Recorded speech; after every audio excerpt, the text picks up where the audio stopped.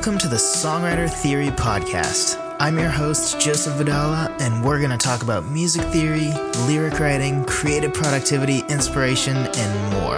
I'm super excited to have you here, so let's dive into the episode. Hello, friend. So, on this podcast, we are going to talk about a different type of chord. So if you've been tracking with us, we've gone over the basic triads. So we've gone over major and minor triads. We've gone over augmented and diminished triads. And then we've even talked about dyads. So if you don't remember what any of those are, I recommend you go back and check out those podcasts. If not, today's podcast does not rely upon you knowing those things. We will refresh what we need to refresh very briefly, and then we will dive into what we are talking about. So if you do not know those things, do not worry. This will still be applicable. So basically, a triad is when you think of like a C major chord or a B minor chord. Those are triads. So triads is basically a set of three notes that can be stacked in thirds. In other words, it is a third from the first note to the second note, and then a third again from the second note to the third note. Or put another way, you have a first, which is the note you start with, and then you have not the second, but the third, and then skip the fourth, and have the fifth. So it's the first, third, fifth. And that is what a triad is. Now, based on major or minor, it's either, a major third or a minor third. And then augmented is a sharpened fifth, and a diminished is a flattened fifth, and also has a minor third. But you don't have to worry about that right now, because we're not diving into that. What we are diving into is sus chords. So the foundation we need, though, is that first, third, and fifth. That's a traditional triad. So anytime you see something like C major, or F sharp minor, or B diminished, those are forms of triads. We usually just call them chords, but chords is really just any mix of, at least two notes. So that's a chord. That's a chord. But this is also a chord. And that has literally double the notes. That has four notes. So, normally what we think of as chords, your more traditional chords, are triads. Like the C major, F sharp minor, B diminished. But sometimes you see something, if you're looking at chord notation, or you'll just see it elsewhere in music, where you have something like a D sus, or a D sus 2, or a C sharp sus 4, or a B minor suspended. And these are all suspended chords, which is what we're going to dive into today. What suspended chords are, what makes them interesting, and then a little bit of ways to think through sort of how to use them, why we actually care. Because music theory, at least for me, is interesting, but at the end of the day, if it's not practical, it doesn't really matter, right? Because we're all on the quest to become better songwriters, and if it's not applicable to songwriting, it's not really worth much. So even some podcasts where I don't necessarily specifically talk about how the music theory, because some of these podcasts are very music theory intensive, right? I obviously cover other songwriting subjects, but this is another music theory one. But I would not go over these things if I did not think it was important to songwriting or could be important to songwriting. So that's why we go over them. I might not always talk specifically about how it applies to songwriting, but that's because, with all of these, there's so many ways they can be used. I just want to open your mind to their existence, and so you understand what they are, and then that sort of opens you up to, figuring out different ways to use them, because there are no hard, fast rules, obviously. And at the end of the day, we're all writers, right? We're given creative license. So, first let's look at what they are. These suspended chords, or sus chords for short. So, like major, minor, augmented, and diminished triads, they have 3 notes. They're not a triad because they're not stacked in thirds, but they do have 3 notes. So what are suspended chords? Basically, they're chords where we suspend or leave out the third of the chord and replace it usually either with a second or a fourth. So let's take a look at what a C sus4 chord would look like. So first we need to get our C triad. A C triad is going to have a C, an E, and G. Right? Stacked in thirds. C, skip over D to the E, skip over F to the G. And we're going to replace the third. So we actually don't care if it's C major or C minor triad. We don't care because we're going to take that third out anyway. So if we add the F and take out the E, so we have the C, skip over D, skip over E, and then we do have the F, and then the G, that is a C sus4 chord because we are suspending the third and adding the fourth. So we have the first, fourth, and fifth. And that is a sus4 chord. So, on the other hand, what do you think a C sus2 would be? We're going to use this key of C again because it's the easiest key to talk through. And I've mentioned this before, but in the podcast, I obviously want you guys to learn keys, but I want it to be watered down enough that the simplest key, the key of no sharps, the key of C, is the easiest to understand, so that I'm not throwing at you like, an E major chord where it's a E, a G sharp, and a B, and I have to keep explaining to you why it's a G sharp and not a G and all that. So we'll use that again. So C sus2, again, we take out that third and replace it with a second. So we have a C, D, skip over E, F, and G. So, something to note here. Some notes. sus4 chords are much more common than sus2 chords. So much so that sometimes you'll just see a sus label without the number specified. So you might see something like C sus. Always assume that to be a C sus4. So if you see just suspended or sus, like G sus, C sharp sus, always assume that is a suspended 4 because those are much more common. So why do we care? What makes these chords interesting? Let's look back at our C sus4. So we have a C, an F, and a G. So we still have the first and the fifth from the C triad, right? We're just missing that third. But we still have this. It just has that fourth added. But that F actually makes the chord very interesting because now we have the C and the G from the C triad, the first and the fifth, and we have an F. So we have an F and a C, which make up the first and fifth of an F chord, right? So we have that from the C chord, and then that from an F chord, or if you want to see a different way, the first and fifth from a C chord, and then the first and fifth, F and C. Now this is the C up the octave just to show that fifth, but we have all of those in one chord. So in a sense, our C sus chord, or a C sus4 chord, is sort of a hybrid between a C chord and an F chord. It's not really committing to either one, right? Because it doesn't have the third to really make it a true C triad, or as we usually look at it, a C chord. It doesn't have that third. It's an open fifth.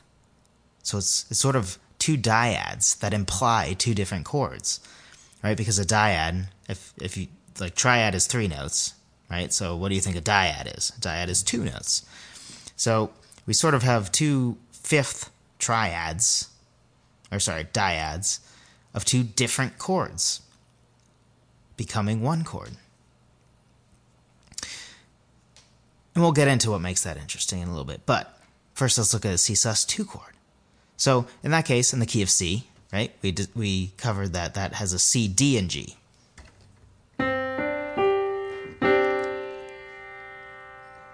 So we still have the C and the G that are the first and the fifth of a C chord. But we have a D and a G and a C. But a G and a D are the first and fifth of a G triad, or a G chord. So, if we go back, we can see that in a sense we have our sus4 chords, which are hybrids of whatever the named chord is, so C in our case, because we're calling it C sus4, and then the chord of fourth higher. And sus2 chords are hybrids of the named chord, so C, and a chord of fifth higher. So our C sus4 is a C chord, or 2 of the 3 notes of a C chord, and 2 of the 3 notes of an F chord. And then our sus2 for the C, our C sus2 chord, is a C chord, 2 notes of the C chord, the first and the fifth, and then the first and the fifth of a G chord, which is a fifth higher. So one of the cool things about this is it gives a ton of options melodically. And it also gives some options for interesting chord changes, which we'll get into in a little bit. But for the melodically, if you think about it, when you have a normal triad, right, your strongest melodic notes you have to work with are limited to the 3 within the triad, because it's one true, clear chord. You have these 3 notes to work with. It's pretty clear. Triads are very strongly, I don't know how to say what I'm trying to say, but like it's so linked together that any note. So here's a C major triad. So that F, right? That doesn't sound that good with that. Or how about an A? It sounds okay, but it really wants to go. How about a B? That's kind of a 7th chord now, but doesn't sound super great. And a melody, right? You wouldn't want to hang there for too long. Or let's try this. C triad with a D. Again, that sounds like a nice chord, right? But if you were a vocalist trying to sing this with this chord, that's not exactly easy to find. But this locks on. This locks on. All of those lock on, but some of these other ones don't as much. Because they're all still in the same key, it of course can be made to work.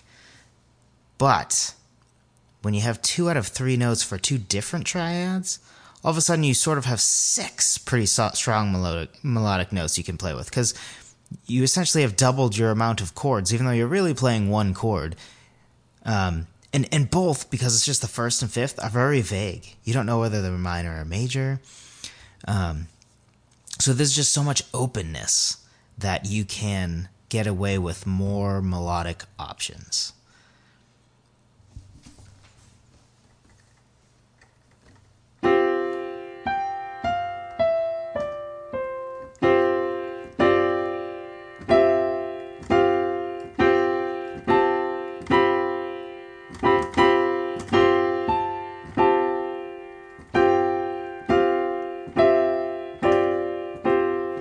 Notice how those overall sound a little better with that than with the regular triad.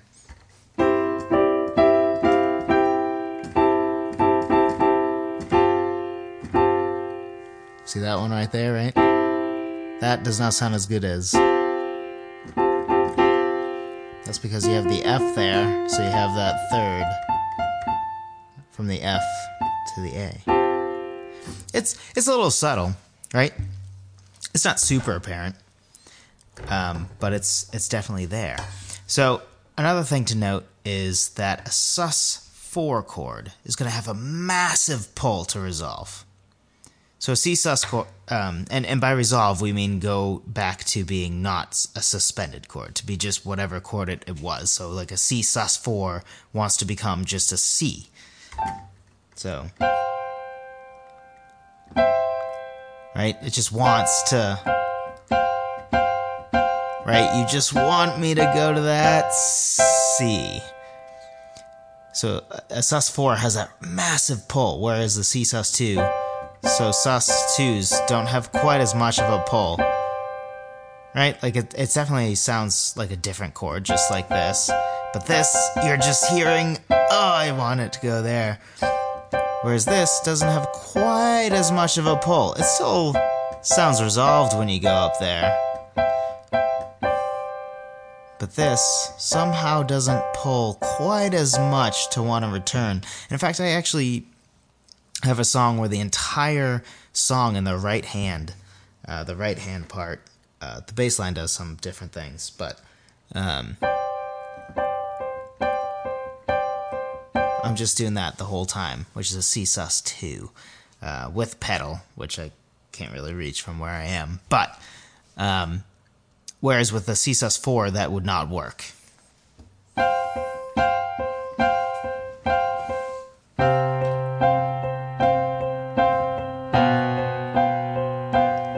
Right? That already sounds awful. That sounds awful. But with the C sus2, that works.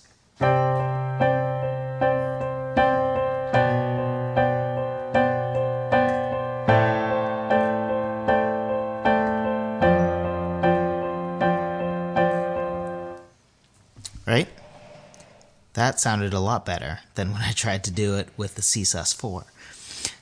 So the 2, I guess you could say, is a little less opinionated, has much less pull to resolve, and it somehow ends up being even more open and can be used in a lot of different ways. Now, the reason that the sus4 is used more often is partially because it usually is a suspended chord is often used to resolve to the chord that it is named after. So an example of, for example, a C sus4 often is meant to resolve to a C chord. That's often how it is used. So let me show you something real fast, just to give you an idea of how suspended chords can be used. I'll talk a little bit about it first, and that's suspended chords originally come from the idea that you're suspending a note from the previous chord being played in order to create more, to sort of give it better flow of like you're maintaining one of the notes from before. So it sort of flows into it better. So instead of changing all the notes that you're playing, there's one that actually stays the same. You're suspending it from the last chord being played. And that's really where it originally came from. And it's also often how it's used, especially with the C sus4. That's why the C sus4 is so much more common than the C sus2. And by C sus2, I mean just in general, sus4s and sus2s. Again, for the record, we're using C sus as example because key of C is very easy for people to understand. So that's why we're using that. But this is not exclusive to C. This could be an F sharp sus chord or a B flat sus chord. So just want to re-clarify that. There's nothing special about C, the letter in this. Nothing special about C. It's just the one we happen to choose. The only thing to note here is the sus2 versus sus4 and what those are both for and some of the things they can bring to the table. So I'm going to show you an example first of a very simple chord progression that will be a C, which this is going to be in the key of C. So C, which is the 1 chord, and then A minor, which is the 6th chord, the minor 6th chord, and then G, which is, of course, the 5 chord. And first I'm going to play it without using any suspended chords. I'm just going to play the chords straight up, and it'll be very simple. And it will sound fine. I'm going to do something super simplistic, though, just so you can hear the difference when I use the suspended chord instead. So here's the version without the suspended chord.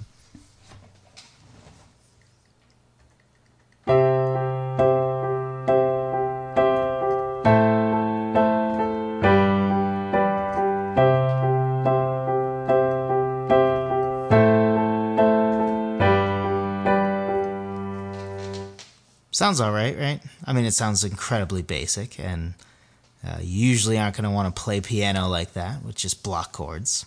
But for the most part, right, like that sounds like, oh, okay, that could be a song, or at least the foundation of a song.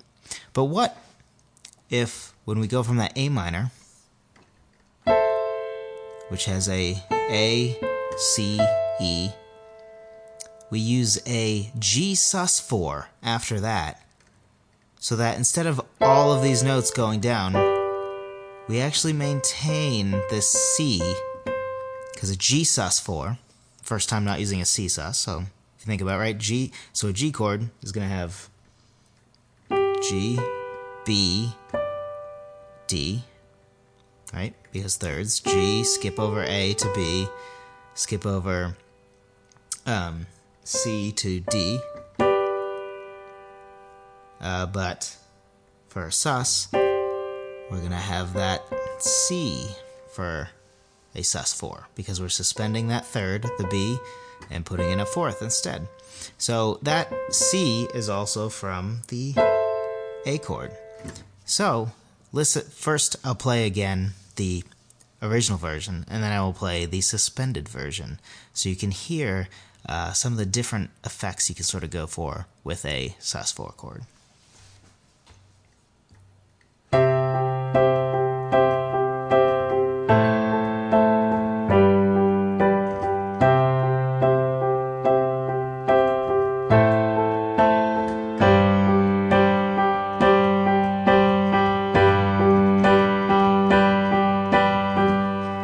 Hear that difference, right? That made it much more interesting all of a sudden, because now you have that G sus4, or G sus, that wants to resolve to that G, and it sort of made the flow nicer and more pleasant sounding and more interesting from the A to the G. So again, I'll do it again with the first version without the sus chord, and then we'll use the sus chord used as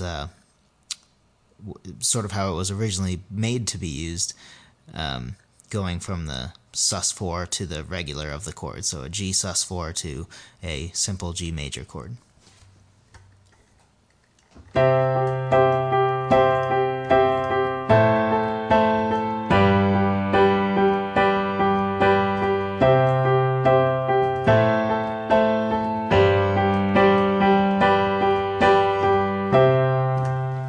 Isn't that second version just so much better? And there's definitely times, for sure, to not use suspended chords. There's plenty of times to not use it. I'm not saying you need to use it every time. But it is a great tool to use to make something a little more interesting. There's this almost suspense that's created from that suspended chord, because you know where it's going to resolve, and you just feel the pull and you want it to resolve, whereas there is no tension added by the first chord progression, right? There's no tension here.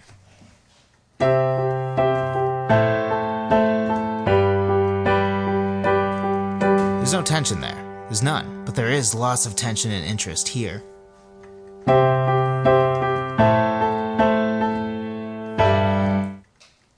Whoops.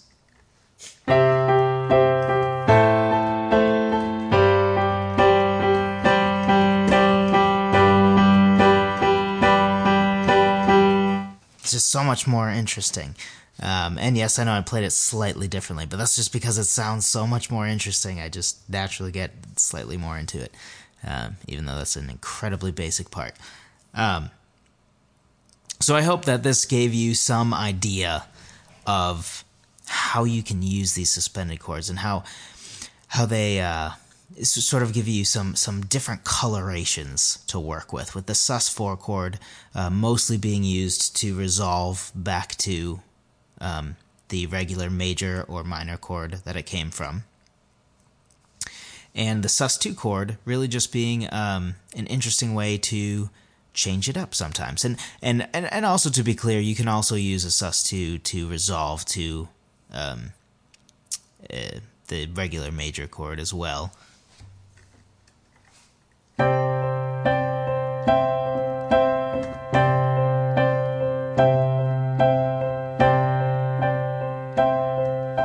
Alright, so that's the sus2 to the regular C major chord. And then you can throw them all together, right? So regular, C major triad, C sus4, C sus2. So you could almost make a whole interesting song just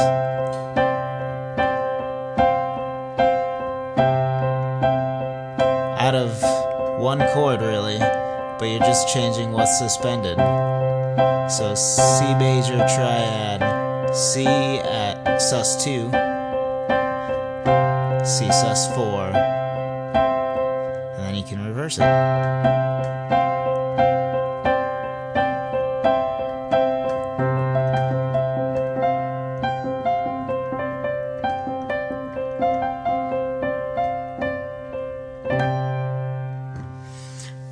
So, I hope this was helpful to you.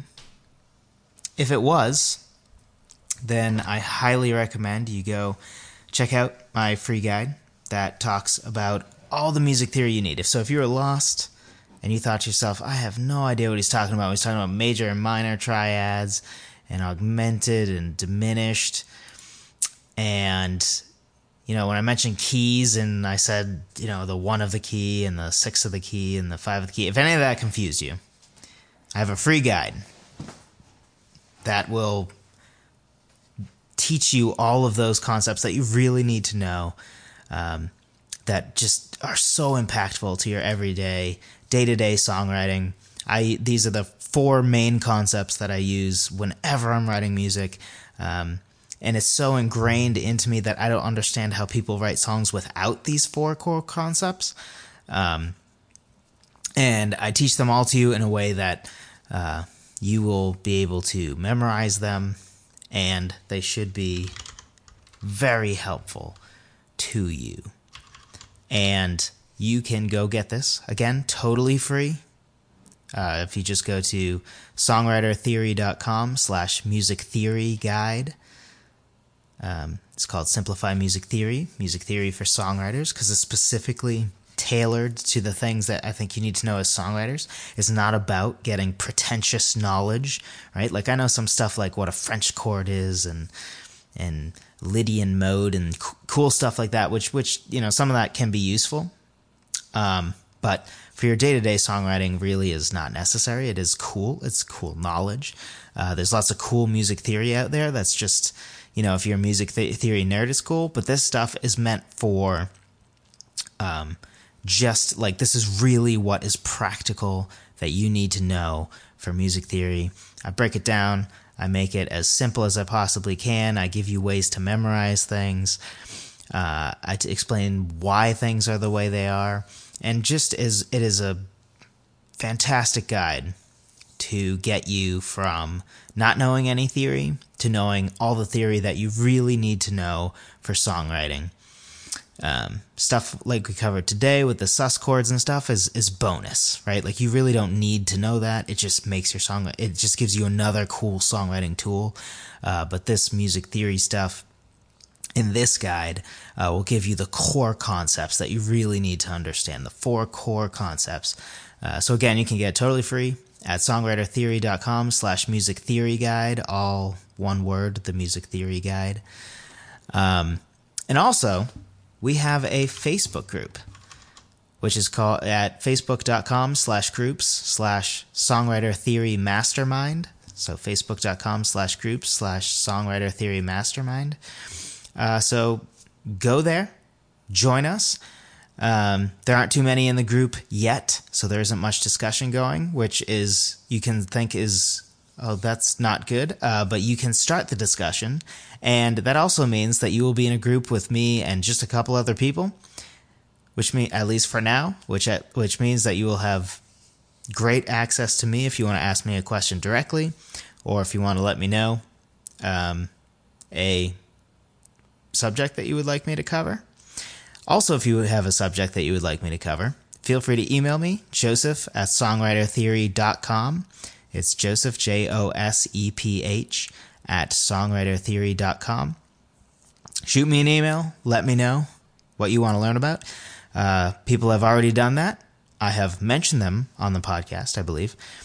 And I proceeded to make the podcast that they asked for, because at the end of the day, I'm here to help you guys.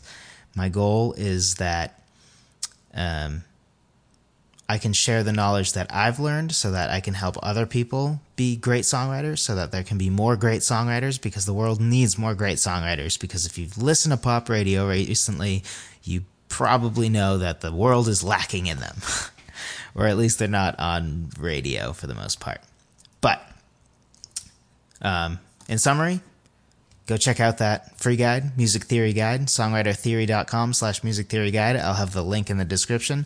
I'll have the link to the Facebook group also in the description. And last thing, again, I've said this before, I'm going to say this many times, I appreciate all the support you guys have given. I appreciate those of you who have emailed me. I appreciate those of you who I see left a 5-star review on iTunes. If you have not, I could really use your help so that we can get more listeners, because if you give a 5-star review on iTunes, more people will see this podcast, more people will listen to this podcast, there'll be more people to help, there'll be more people to learn this stuff, and that's really what we want. We want to grow our group, we want to grow our community.